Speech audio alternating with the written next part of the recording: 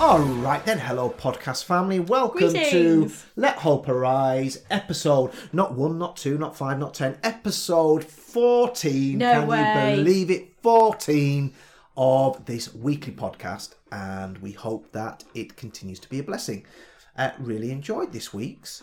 I know I say that most weeks, but I really do feel that there is something significant evolving. Yes, and we say it in the pod, really. We talk about the light being switched on. Yes. And we hope that's the case. So, listen, we keep enjoying these things. And as always, share, recommend. Like, share, recommend, sending your questions. And we'll just continue doing this. And hopefully it will be a blessing. So, without any further ado, yes, we're going to call this one, episode 14, Captivated. Ooh. All right then. Hello. Sorry. I was a little bit away with fairies. There we go. So we're going to get into the word right now, and I've just been really blessed and encouraged with really the journey we've been going on, and hearing the different bits of feedback from different people, and people contributing on different WhatsApp groups, and which really shows us, or is showing us, that I think for all of us, ourselves included, the light is going on, and we are endeavouring just to try and help us all see our relationship with God afresh, and try and see it through the lens of experience, as opposed to tradition or theory. We joked last week, didn't we, about the 5 steps and the 21 keys and the whatever. And so we're just going to dig into that a little bit more today. And if you remember last week, we were talking about how God is pleased with us. In fact, do you want to do a little recap of what we looked at last week? Yes, we were looking at Jesus' baptism and the fact that God affirmed him and approved of him and rent the heavens and shouted about how delighted he was with him way before Jesus had ever done anything of any significance. So before his earthly ministry, God was already telling him, or telling the world, this is my son whom I love and in whom I am well pleased, in whom is my delight, or other translations say, who gives me great joy. Oh my goodness. And I was just reminded of when Mark and I stand on the sidelines of our kids and just watch them do the things they love to do, whether or not the outcome is what any of us expect. We take such delight in them. We're so proud. We're so embarrassingly proud. And that's exactly what God did with Jesus, and subsequently with every one of us. So yeah, it's just great to be reminded today of the fact that, church family, God is overjoyed with you. He's delighted in you. He's proud of you. He absolutely loves you to bits. And it's not because of anything you've done. He's not pleased with you. He's pleased in you. Absolutely. So, yeah. And I think that whole thing about, remember we talked about being pleased in us rather than with us, is that whole difference between works and feeling like we deserve it, as opposed to, no, he's pleased in us because of who we are. We're his creation. We're made in his image. He's not embarrassed to call us son, daughter. That's right. And that's why we called it That's My Boy, That's My Girl. Yes. And right on cue, here comes... Here's one of our fur babies. Remember in the old traditional churches when about halfway through the service, the man or the woman of God would just float in and would just sit down? Well, in this house, behold the bishop. Here is Bishop... Anything to say, Bishop Aggie? Anything to bestow amongst the people? She's just going to be nice and quiet. Excellent. All right. Who's a pretty girl? All right. So I may keep that in. I may not edit that out. Anyway, and so I want to read just a couple of scriptures today and take this whole thing a little bit further. So Hebrews 13 and verse 8 simply says this, that Jesus Christ is the same. Yes. Yesterday, today. Yes, he is. And forever. Yeah. God never changes. That's right. He is the same yesterday, today, and forever. I love it. It's one of the hymns, isn't it? Is it great is thy faithfulness? One of my favourite lines in there is, as he has been, forever will be. Forever, he forever will be. Great is thy faithfulness. He does not change. Now, that's right. Here is the thing. He does not change, but this is how traditionally we've processed that, and I've been as guilty as that as anybody. I've used the fact that God does not change, but I've applied it to how I view God. Yes. My doctrinal positions. Yeah. This is right and this is wrong, and God is this and God is not that, and all of that has been framed by, if we're being honest, life experience. It's been framed by what we've been taught or who we've been told that God is and what God isn't. Yeah. And it's been framed through all sorts of things like that. But actually, here's the reality, folks. Our God is too big to be explained in a moment. Right. And yeah, if your journey is anything like mine, the older I get, the more I walk with him, the more I look back on what I thought God was like, and I realise what I thought God was actually wasn't what God was. And I'm reminded of that time when Jesus had a conversation with the Pharisees, and the Pharisees were listing their credentials, and we do this and we do that, and talking about their lineage and how God worked through Israel in the Old Testament. The Pharisees were boasting in that, if you like, and Jesus actually said to them, listen, I never knew you. And it's amazing how we often attribute God's unchanging nature to what we think he can do, his ability, when actually the fact that he does not change doesn't apply to what he does or what he doesn't do. It applies to the fact that he as an individual, he as, I know God's not a person, but he as a being, he by nature, he does not change. And can I just jump in? One of the things that I'm sort of delighted with, if you like, and enjoying about this phase. Well, I think Mark and I are having a bit of a spiritual evolution when it comes to our perceptions of God and who he is. And it goes back to the fact that my primary knowledge of him right now is not coming through anybody else or anything else, whether that be great teaching in church, or whether that be group prayer times, or whether that be parental lead, or whatever it is. My primary knowledge of God right now is me and him. And my greatest desire, I was saying this to Mark this morning, my greatest desire is, and my everyday question is, Lord, show me yourself, show me who you are. And it's a bit like when you enter into a new relationship, I suppose a romantic one more than any other kind particularly, but there is so much to discover about that person that you've just met, that you feel Hey. That's the mail. Just bear with us. So it turns out the bishop did have something to say. I know all the wrong words. The bishop was issuing a rebuke. So yes, it's like that season of life, and it can happen many times over, can't it? When you meet somebody and you are on a journey of discovery about that person, and the delight of our Christian walk, and I think this is something I feel really provoked about at the minute, is that I don't know everything about God that there is to know. And I'm quite happy to hold my hands up and say that, because not as a wife or a mum or a pastor or a friend or anything else, I am discovering God as Hannah, and I'm absolutely just loving that element of my relationship right now. If you like, my love walk with God is entirely based on what he chooses to show me. And so that's my encouragement, I suppose, to us as a church family in this next week is, Lord, show us your face, show us who you are,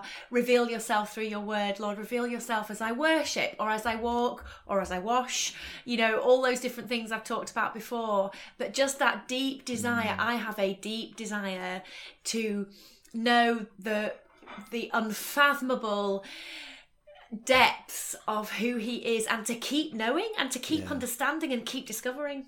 So he does not change. Yes. Not based on our understanding of him, but based on his nature. That's right. Just bear with me 1 second.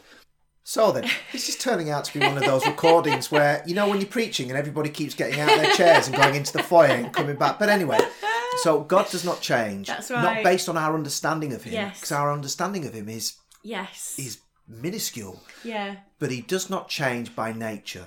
Then also in Hebrews 13, in verse 5, it says that... I will never leave you. He says, I will never leave you. Yeah. He himself said this. I will never leave you nor forsake you. I don't know if you've got a translation queen on that one. I love this. I'll never leave you. This is the Passion. Or I'll never leave you alone. Never. And I will not loosen my grip on your life. I just love that. And we were chatting, weren't we, about the fact that it's still so common, isn't it, for us as just, it's human nature to feel rubbish about yourself from time to time, or to do something, to make a choice, to act in a particular way, and then you feel like, well, surely your own mind tells you, surely God isn't going to love me like that anymore. Surely His grace doesn't extend that far. Surely, He's there's a standard by which I have to live, and so I'll putter off and I'll get my life right. Don't we find that in cycles in church all the time? And then we use terms like this, and I'll come back to God. Yeah, absolutely. But actually, it says here, irrespective of our decision, of our it's a misunderstanding. This scripture tells us, God Himself says, I will never loosen my grip on your life. So in a sense, the choice isn't ours to go away and come back. Because if what God says is true, then the grip He has on us is with us when we're right there in the centre of things, feeling fantastically holy and brilliant and like we're doing everything right. But He's also right there. His grip is still as strong in the midst of our wandering off to get our lives sorted out when we've mucked it up. He is always there. And we were talking, weren't we, about the fact that this relationship that we have with Him isn't the closest analogy that we have as people, as human beings, the closest understanding we're ever going to get. Hold that thought. Oh, okay. Hold that thought, because we're going to get there, because it's exactly right. But here's what I want to just keep the thread before we get to, because what she was about to say is exactly where we're going. So our understanding of Him, God does not change. That's right. It's just our understanding that gets greater. Absolutely. He will never leave us. That's right. So He's always there, and He never changes in that. Yeah. And then in Psalm 139, I love this. I'm just going to read from verse 7. Where can I go from your spirit? Or where can I flee from your presence? This was written in the Old Testament. This is David, by the way. If I ascend into heaven, you're there. We don't generally have a problem with that. And then he says, and if I make my bed in hell, behold, you are still there. Now, I know different people think different things about what he just said, but anyway, listen, we'll leave that for one moment. And if I take the wings of the morning and dwell in the uttermost parts of the sea, even there your hand shall lead me, and your right hand shall hold me. We know Jesus is at the right hand of the Father, and so Jesus will hold you, and we know that we're in Him and He's in us, and Jesus is there. And if I say, surely the darkness shall fall on me, even the night shall be light about me. Indeed, the darkness shall not hide from you, but the night shines as the day, and the darkness and the light, they are both alike to you. Notice, He does not change. He's always there. Yeah. And even if you wanted to, you could not flee from Him or get away from Him, which is what Hannah was just talking about, this whole misunderstanding about going away from and feeling embarrassed and feeling ashamed of. And surely God wouldn't want to be associated. Like we're saying, how could God be pleased with somebody like me for all my flaws and all my inconsistencies and all my imperfections? And yet the God who does not change, He's trying to get us to understand that no matter what life throws at us, no matter how we perform or don't perform, in our in our essence, because it's his essence, Yes. he's pleased with us. That's right. And yet religion so often shames us of it. Now, this week I was sent a question on WhatsApp, and it's a really good question, just a quick WhatsApp, and it said this. Is it possible to feel closer to God? Or is that a right thing to say? Is that a Yeah. question? Or is that concept right? Is it right to feel closer to God? And that made me think, because on the one hand, that's a question that you and I have often had to address and grapple with in our own lives, because the reality is there are times when we feel close. You know, those times when you pray your prayers and you get an answer within 30 seconds, and you I don't know, you pray for people and breakthroughs happen, and you apply for a job and you get it, and all that good stuff. All that good stuff. And then in those moments we feel like we are walking in tandem with him, and it's going amazingly. And then there are other times, if we're all being honest, where God just feels like he's a million miles away from us. In fact, if we're being honest, there are times when sometimes we just have to wonder, well, is God real? What was it all about? What is it all about? And in life, through ups and downs, we have those, it's that roller coaster ride.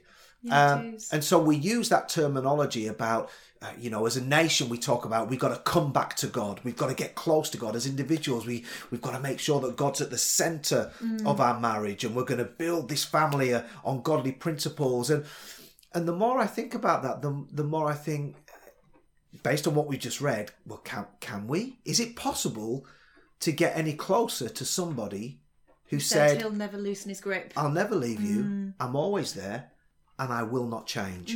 How can you get any closer than that?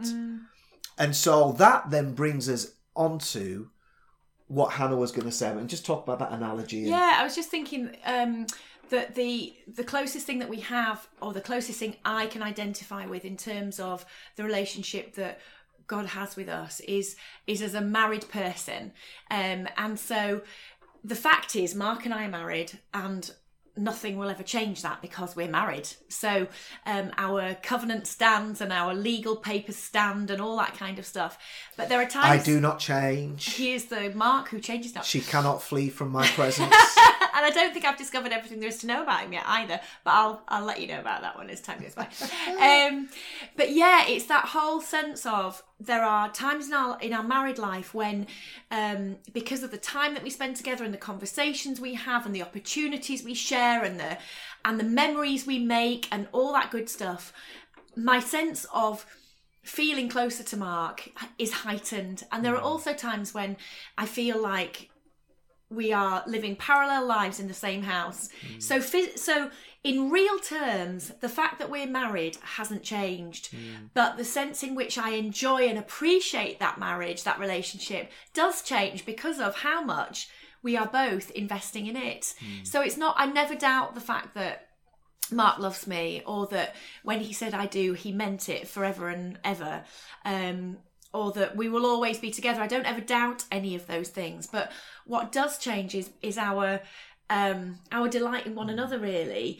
And the amazing thing, the difference with God, actually, because we are fallible people, is that, and I'm not saying this about you, my darling, but God is always delighted to see me, and his opinion of me never changes, and his desire to be with me is always 100%, and he will never loosen his grip. He'll never abandon me.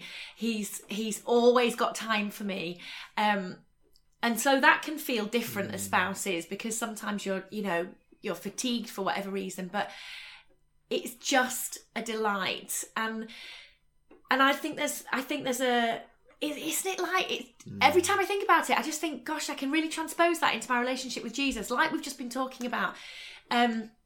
His nature is unfathomable, and there's always something to be discovered. It's the same with any human relationship. There's always something to know about the other person, but we flow and change over the course of time as well. As individuals, I'm not the same woman that Mark married, because I've changed. And in terms of my relationship, my journey with God, I've changed. So the way in which I know him, he knows everything about me, but the way in which I know and understand and love him is different now than it was 5, 10, 15, 20 years ago when I first decided, Lord, I recognise who you are in my life at the tender age of 6. It's been a vibrant journey ever since then. But I think it's important we clarify something, because we're saying God doesn't change, but now we're just saying we have changed. Yeah. But actually, what's changed about us as individuals really is the maturing process. Yeah. It's the growing up. But the essence of who Hannah is hasn't changed. The essence of the fact that we are married hasn't changed. And to bring it back to everything that we've been talking about, this is what we're saying.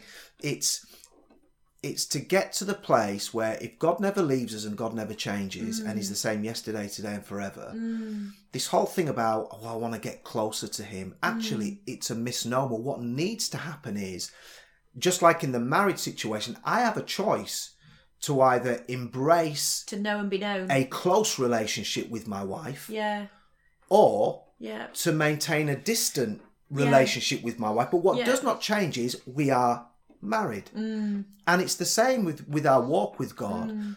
And it's our choice to get to know him better and to mature and to walk in him. Just as much as it's our choice. And sometimes it's not a made choice. It's not a choice that we make on purpose. Sometimes it's just we don't know any better. But again, just as much as it's our choice to walk distant and unattached or detached from him. But what does not change is that all the while he is there. He is here. He is. And no matter what we do or what we don't do, no matter how much we engage or we disengage, he has promised to always be there. Yes. And so I suppose my prayer for all of us this week is that we do not be like Jacob. Yes. Again in the Old Testament, who was at that place where he woke up that morning after having those dreams and those visions, and he woke up and he said this. He said, "Surely God was in this place." And yet I'll paraphrase. And yet I didn't have a clue. I didn't perceive it.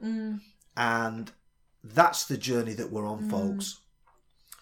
For all the yay, and again I say yays, and for all the 5 steps and the 1 steps and the 25 keys, and for all the advice and the teaching and all the things that are helpful, and they do help, none of them will ever replace what happens when you see him, when I see him as he is. Yeah, that's right. And we'll never see him as he is totally, because they'll always just reveal. Yeah.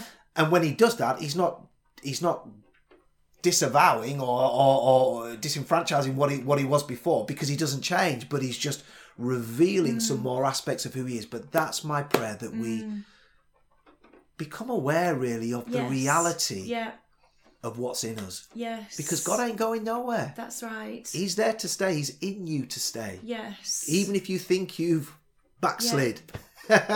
Well, he ain't sliding out of your life. He's always there. Right. He has promised, and he will never change, because that's his nature. That's right. If he was to take you and I at some of our decisions, then he'd be denying who he is, because even when we are faithless, he remains faithful. That's right. And so, Can I just jump in? That the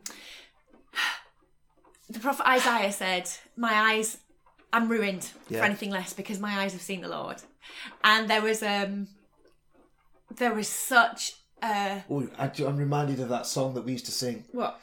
I see the Lord seated on the cloud.